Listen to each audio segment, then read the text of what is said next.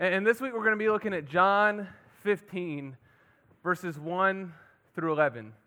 John 15, verses 1 through 11. And this is kind of like people reference this a lot. If you've been in the church, you've maybe heard of this. If you haven't, you've maybe even heard like illustrations of this or like cute little Etsy pictures of like a vine or something, right? So this is where Jesus is saying, I am the true vine. And if there's a target, if there's a goal, if there's something I want us to be walking away with tonight, it would be a healthy orientation of our view of salvation. A healthy orientation of our view of salvation. Here's what I mean by that. That we would see that salvation is not just imitation, but it's participation. A shift from salvation being imitation to salvation being participations. And so if you see here, I have relation on that and I have relationship on the second part. Imitation and relationship. So here's what I mean by relation. Right? We're all a part of families. And you're in relation to one another. But it doesn't necessarily mean there's relationship, right? Some of you maybe have brothers, sisters, fathers, mothers, uncles, aunts. We are, the status of that is I am related to you. But you wouldn't really say we have a relationship with one another. And what a salvation of imitation says, I've got the Willy Wonka golden ticket. I ate the chocolate, got the ticket, and I'm going to cash this in on the day, and I'm going to go to the chocolate factory, and it's going to be awesome. Or I've got the ticket for salvation, I've placed my faith in Jesus, and then I can't wait for him to get back. It'll be awesome. I'll see him someday. And this side of heaven, man, we're going to work hard, and we're going to do it, and I'm going to try to imitate Christ. I'm going to do the best I can. It's not bad. And it does say, hey, I have a status as a child. It sees all of those things, but a salvation of imitation is a partial gospel. It's a partial gospel that misses out on the deepness and the joy of life in God. A salvation of participation says, I am in relation, I am in status with God, and I recognize that eternal life doesn't start later. I don't have the ticket that I'm going to cash in later. I have the ticket now, and I have life with Jesus now. I have life in God now. Another way to say it is that a salvation of participation says, my supreme good is participating in the life of God through the person of Christ. I'll repeat that one more time. My supreme good is participating in the life of God through the person of Christ. And I think that's what Jesus is going to be hitting on tonight when he's talking about I am the vine. Of what is our supreme good? What's the reason for our existence? What's our basis for existence? What is my supreme good? And how do we get there? Jesus hits on all of these things in John 15, verses 1 through 11. We're going to look at verses 1 to 6 first. John 15, 1 through 6. This is Jesus talking. He says, I am the true vine, and my Father is the vine dresser. Every branch in me that does not bear fruit, he takes away, and every branch that does bear fruit, he prunes, that it may bear more fruit. Already you are clean because of the word that I have spoken to you. Abide in me, and I in you, as the branch cannot bear fruit by itself unless it abides in the vine. Neither can you unless you abide in me. I am the vine. You are the branches. Whoever abides in me and I in him, he it is that bears much fruit. For apart from me, you can do nothing. If anyone does not abide in me, he is thrown away like a branch and withers, and the branches are gathered, thrown into the fire, and burned. Jesus uses this vine imagery immediately here. You guys could grab the very not discreet prop over there. I figured if I'm going to teach at Salt Company, I only get to do this every once in a while. And I don't get the big bring big props to Anthem, so I just get it all out here. You're welcome. Thank you very much. That's great. Yeah, that's perfect. Dude, you nailed that. You guys, give them a round of applause. So Jesus uses this vine imagery. So here's the thing. This is a real life vine. Not even joking. So Rachel, my wife, and I, we live in this part of Columbia. It's like right smack dab in the middle of town, but there's a ton of trees around there. And when we first moved in, we noticed these things. If you can look how twisted it is here, right? These things, they wrap up around the trees. And one of our friends came over there, and he's like, hey, you might want to get that looked at. I've heard that like vines aren't good for trees or something. So I was like, okay, I know nothing about that. And so I will call Tree Guy.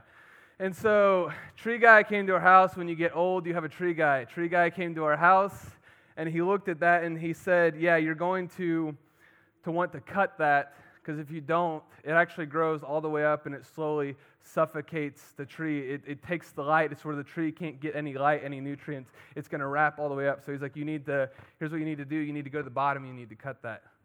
So got my chainsaw out. And I went, so this isn't very big here. Some of these are literally at the bottom. They're just huge. It like comes up out of the ground. It's this massive part. And I got my chainsaw, and I cut these big like 4-inch chunks out. And I just took it out. He said, that's all you need to do. And slowly you'll see here, right? This thing is no longer, so I did this like a year ago. And after about 2 or 3 weeks, someone will get that later. After about 2 or 3 weeks, you see them slowly start to wither and start to die. And actually, like all of these trees here, you see this here, I actually just pulled this off my tree today because they're still kind of like attached, but all of them now, they withered and they died because I took out a chunk. I took out the thing that was giving them life, the thing that was giving them nutrients. They have no way to get water and nutrients from the soil anymore. They're completely cut off. These branches are dead and withered because they are not attached to life. They are not attached to nutrients. They're dead. See, this is what Jesus is saying here. This is a very tangible illustration of what Jesus is talking about. He's not merely pointing to some solution saying, hey, here's how you live a good life. Here's the good life. Here's what you do. He's saying, it is me. I am the solution. He's saying, I am life. I've made a way for you to have access to the very thing that your soul longs for life. Life is found in me. This is why he uses this illustration, and someone would have been listening to him, and they would have had very tangible illustrations of this, right? Of seeing vines and branches that were broke off and branches that were withering and that were dead. And Jesus is saying, it's me. He says, I am the vine. This is how Jesus differs from every other prophet that's ever existed in the world. They don't merely, they all point to a solution. They all point to a way of the good life. Jesus says, I am the good life. I am life. I am the vine. In me is where life is at.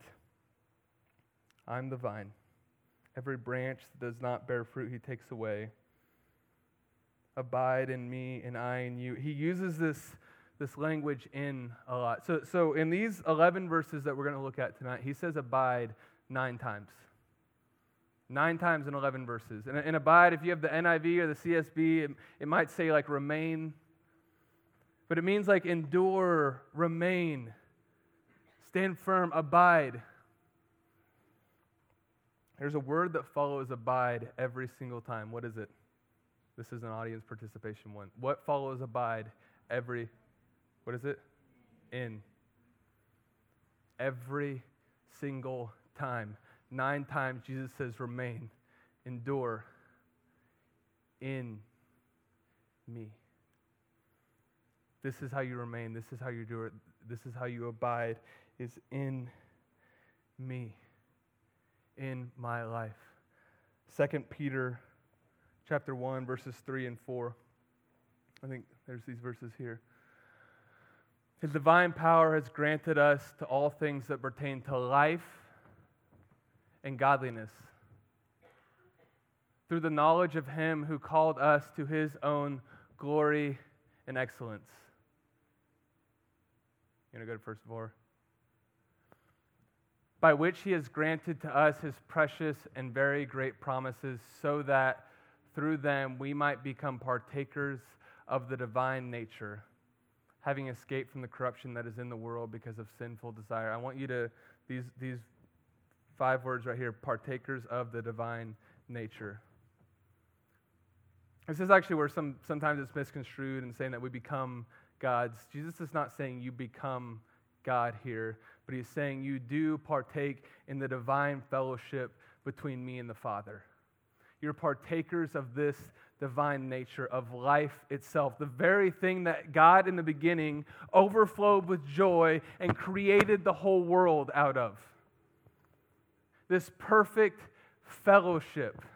This is what Jesus is saying. We partake in this divine fellowship. Again, we don't become God. We don't become like the essence and substance of God, but we do when we are in Christ. We partake in His divine fellowship with the Father. Being found in Christ. Again, 9 times in.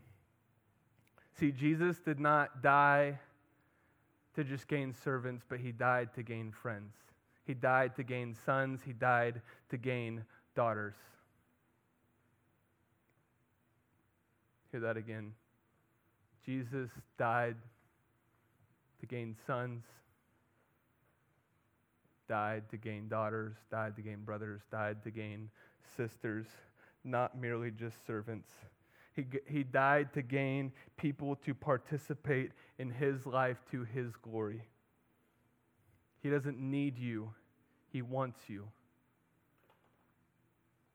He doesn't need you to make sacrifice to try to atone, to be found in Him. He wants you. He wants you to have life in Him. He wants you to draw near to Him.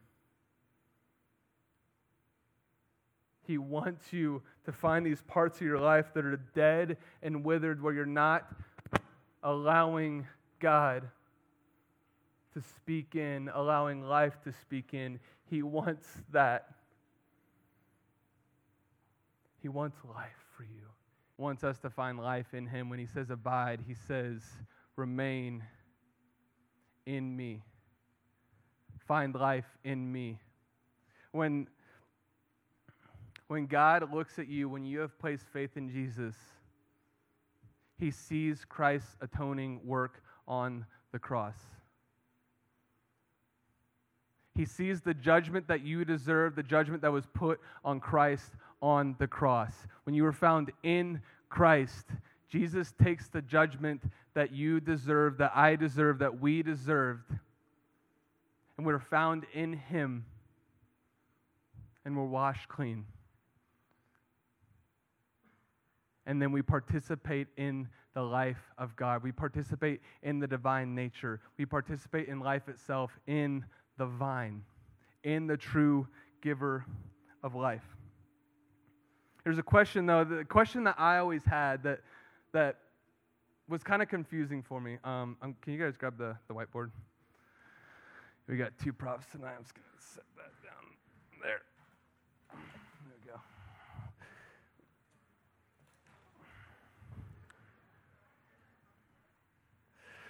Sorry, You maybe drag that off when you guys are ready then. The vine, I told Zach, I sent him a picture. I was like, look at this awesome vine. I think he thought I was joking. And then I said, hi, I need you to come help me get out of my truck. And then he's like, oh, you're being serious. So if you want to grab that and take it over there, that's perfect. Yeah, thank you guys.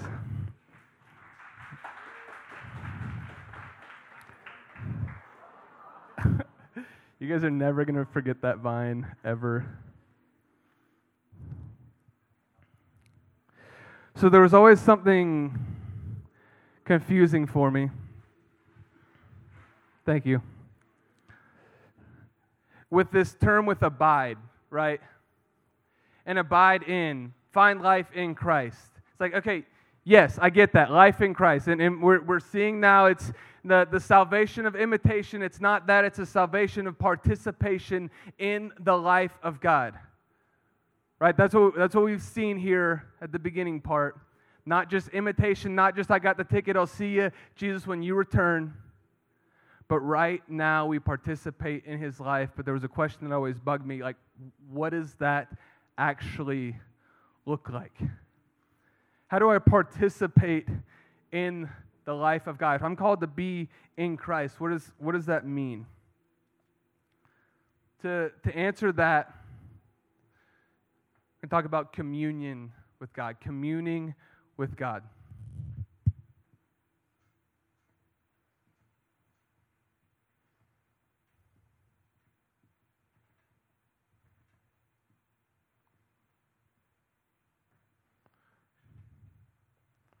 We have 3 parts to communing here. Can you read that? Speech. Speak. I'm speaking to you. Response. Response. And then act. Speech, response, act. Speech, response, act.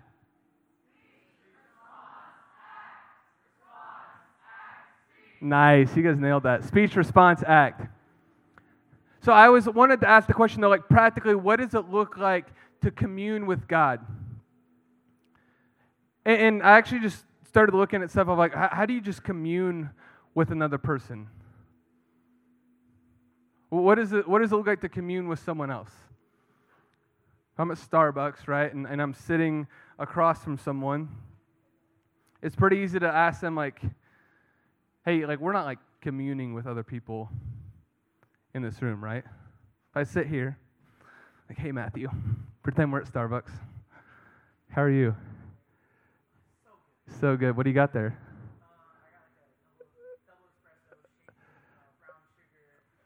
Wow. Ooh. $7, $9 double espresso brown sugar shaken. Fantastic. Right? It's easy when you go to Starbucks, someone, me and Matthew are talking, we're having a great conversation. It's easy to see, right, that we're not necessarily communing with other people in that circumstance. Communing is not mere proximity with someone. It's not just I walk in the room and I'm automatically communing with every single person in there. There was something about an interaction, his double brown sugar espresso stirred thing, that there's something happening there that we're communing with one another. What is happening? When you look at the very basis for communing with another being, there's 3 parts to it. Speech, response, and act. So when you speak, you are bringing something into existence that someone can either choose to take hold of and connect with or not connect with. If I say, Matthew, those are awesome glasses, and he said, yeah, the weather next Wednesday is going to be crazy. And I'm like, dude, you did not hear what I said, did you? And he just keeps doing stuff like that.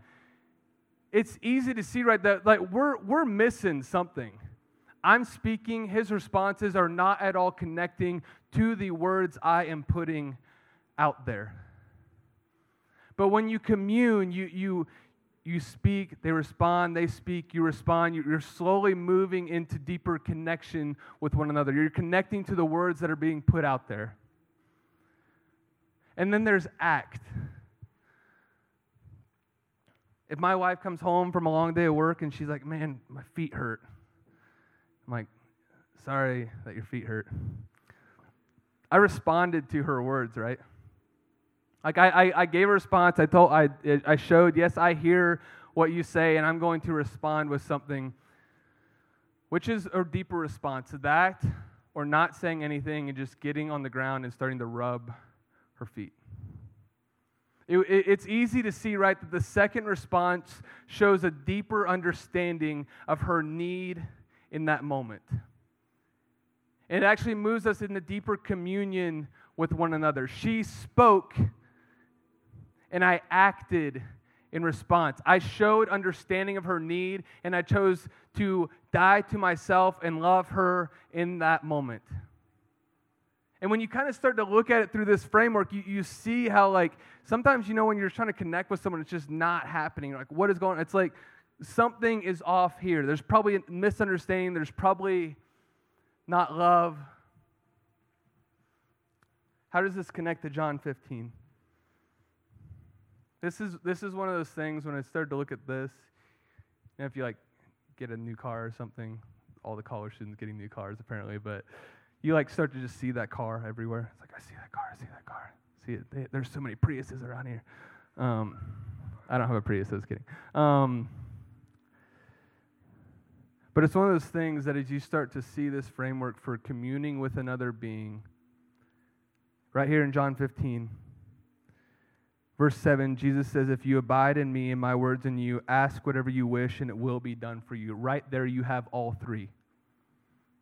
Abide in me and my words in you. God has spoken in His Scripture.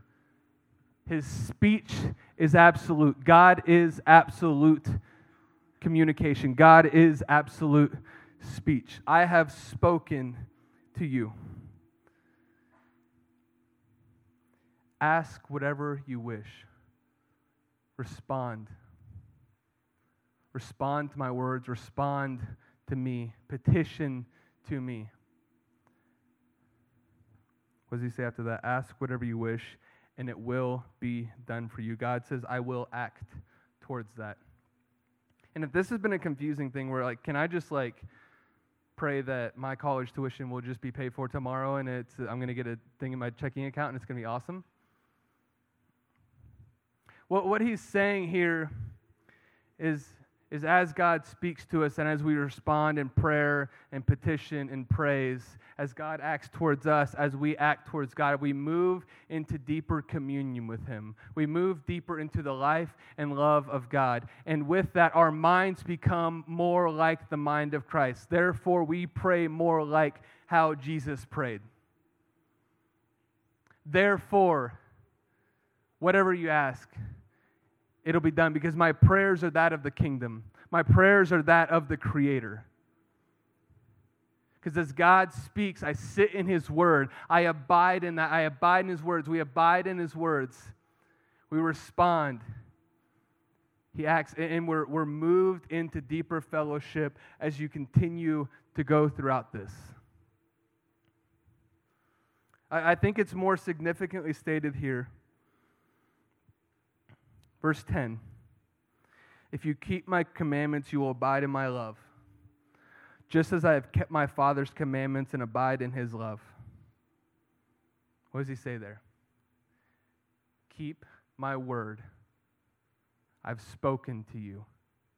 Remember, all of this is answering the question, how do I abide in Christ? Okay, Jesus is the vine. How do I move deeper into that? God has spoken in His word. He has done this already. If you keep my commandments, you'll abide in my love. If we obey, we are moved deeper into the life of God. That is simply what he's saying here. And here's the switch with that. Jesus is not saying, obey me to gain servants. He's saying, obey me because it is one of the primary means by which you move deeper into life with me. That you move deeper into love. That you move deeper into peace. John 14:27. He says, peace I leave you, my peace I give you, not as the world gives do I give you. Let not your hearts be troubled, neither let them be afraid. Jesus wants that for you. When He's calling you to obedience, He's asking you to move into deeper life with Him. Move deeper into His love. Move deeper into His peace. Move into deeper contentment with Him. He's saying, I have spoken. I have given commandments. Obey my commandments and you abide in my perfect love. Act. God has spoken. Yes, we pray and we petition, and one of the primary ways we act is obey God's commandments. But again, please hear, it is not an obedience to atone for our sin. That has happened when you have placed your faith in Christ. It is obedience so that we move deeper into the life of God, so that as all three of these are coming together, that we would move deeper into the love of God. That is all that Jesus is wanting for us, our heart. Genuinely, like for me, I don't know about you, but like the gospel of a salvation of imitation versus a salvation of participation, the latter is a lot harder to believe. That God doesn't just want me to just serve Him more so that He can have another little pawn here on earth, but that He just wants my heart. He just wants me. You're telling me Psalm 51 is true? That all you want is a broken and contrite heart, and my sacrifices are nothing? That I would give sacrifices, but I can't. You just want my heart. That Isaiah 66 is true? That this is who the Lord looks upon. Those who are humble and contrite and broken in spirit. You're telling me this is the gospel that I truly don't have to do anything or bring anything to be accepted? And in the world of branding, where you have to build your own brands, be seen as something, go have success. 95% of the people in this room are getting a college education to go get a job and all of these things, which is great. But in that type of world, this can be so hard to believe. That God wants your obedience because He wants your heart. Please hear that. God wants your obedience because He wants your heart. He wants you to move into deeper life in Him, and He is giving you the means by which you can do it in Christ. This is our supreme good. This is our supreme joy. This is what we fight for. So you have all of these things.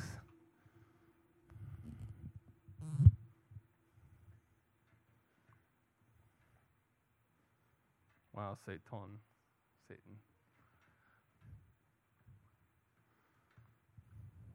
Satan, the world, and flesh.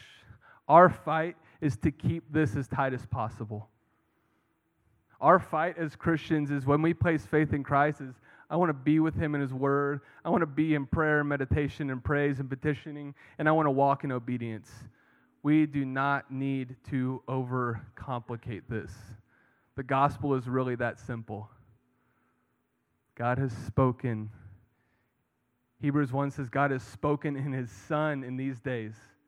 In Christ, God has displayed His love for us in His Son coming and dying for us on the cross so that we might participate in His life. God has spoken in His Word. Satan might say, though, back to Genesis 3, did God actually say? Did God actually speak that? You don't really need to get time with Him. You don't really need to rely on the Bible that much. Did God actually say? And as He does this, it pulls this speech part out a little bit. And it muddies that up a little bit. And then there's misunderstanding. Maybe the world says, you don't have time to slow down and pray and get time with the Lord. You don't. You've got classes, you got work, you got friendships, you got social. You don't have time. You don't. You have all of these things. And I'm not disregarding that you have all of these things. But your deepest joy, I can assure you, every single person in this room, your deepest joy is right here. Your supreme good is right here. It is where life is at. And we fight for that. Your flesh will say, I don't really want to die to my... Don't die to yourself. Don't die to yourself and do that. It's not that big of a deal. Comfort is a little bit better right now. You don't need to act in obedience right now. It's okay. Jesus, verse 11, I absolutely love verse 11 here. He encapsulates this center part. These things I have spoken to you. Come on. That my joy may be in you and that your joy may be full. These things I have spoken to you, that my joy may be in you and that your joy may be full. I have spoken these things. I have called you to live like this, to abide in me. Because where deepest communion happens with me is where your deepest joy is. Jesus makes that promise. When you act in obedience, he's saying that is to your deepest joy. That he can say that your joy may be full because he is joy. He is love. Again, he says, I give you a peace not of this world. And he's saying, as you walk with me, you will experience that. If you are anxious and you are burdened tonight, this is where you find freedom. Jesus can say, my yoke is easy and my burden is light, because he is the solution, and he has given us the solution. And he's given us, honestly, a really simple way to move towards that, to move into deeper life in him. But we overcomplicate it, and we don't believe it at times. We don't have faith to think that this is actually what God... Our minds go to, I need to atone, though. I need to do these things. We put these burdens on us that Jesus is not asking us to wear. He's saying, obey me, sit in my commandments, sit in my word, be with me, that you might move into deeper life in me, that your joy may be full. That is what we fight for. That this is what we fight for. The fight for holiness is the fight for this. The fight for holiness is the fight to move into deeper life in God. So whatever comes to your mind right now in the fight for holiness, the reason you fight to obey is so that you can move into deeper life in God. Whether that's purity, drug use, alcohol use, isolating yourself, whatever it is that the Lord is impressing upon you right now, I want you to hear he calls you to walk in obedience so that you might have joy to the fullest. And it's explained right here as we act towards God. As we deny ourselves, we're moved deeper into communion with God, into deeper life with God. I want to encourage you as we worship tonight to close out. Just be asking this question, where am I not fighting right now? Where is Satan really speaking in? Where am I letting the world win? Where am I letting my flesh win? And pull these apart. And would you fight for all your might with this? And would you take that really seriously? And ask the question, am I found in Christ? Am I finding true life in him? May we fight for that, because that is our supreme good. That is our joy, is participating in the life of God through Christ. Let's pray.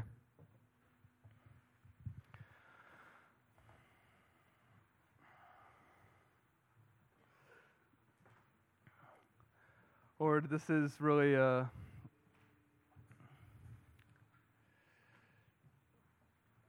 gospel that's hard to comprehend at times. That you genuinely just want us to move into deeper life in you. You genuinely just want us to see you. But it's when you start to see this framework over and over and over again in Scripture, you just see Jesus hitting the heart. You see Paul praying for the heart to be strengthened. And that is that so that our heart might be strengthened to move into deeper life with you. Lord, may we have the faith to believe you. When you say, obey my commandments so you might abide in my love. Lord, you're saying that because you want our heart, you want us. We can do nothing to atone. I praise you that this gospel is true, but I plead right now that the hearts of these students would be strengthened to really believe that love. That relationships that they've had that have not displayed that well, that those wouldn't be projected on the relationship with God.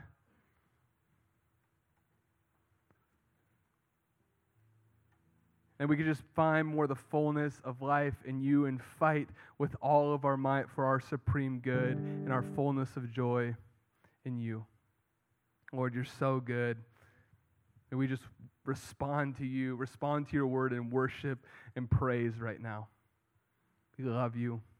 Amen.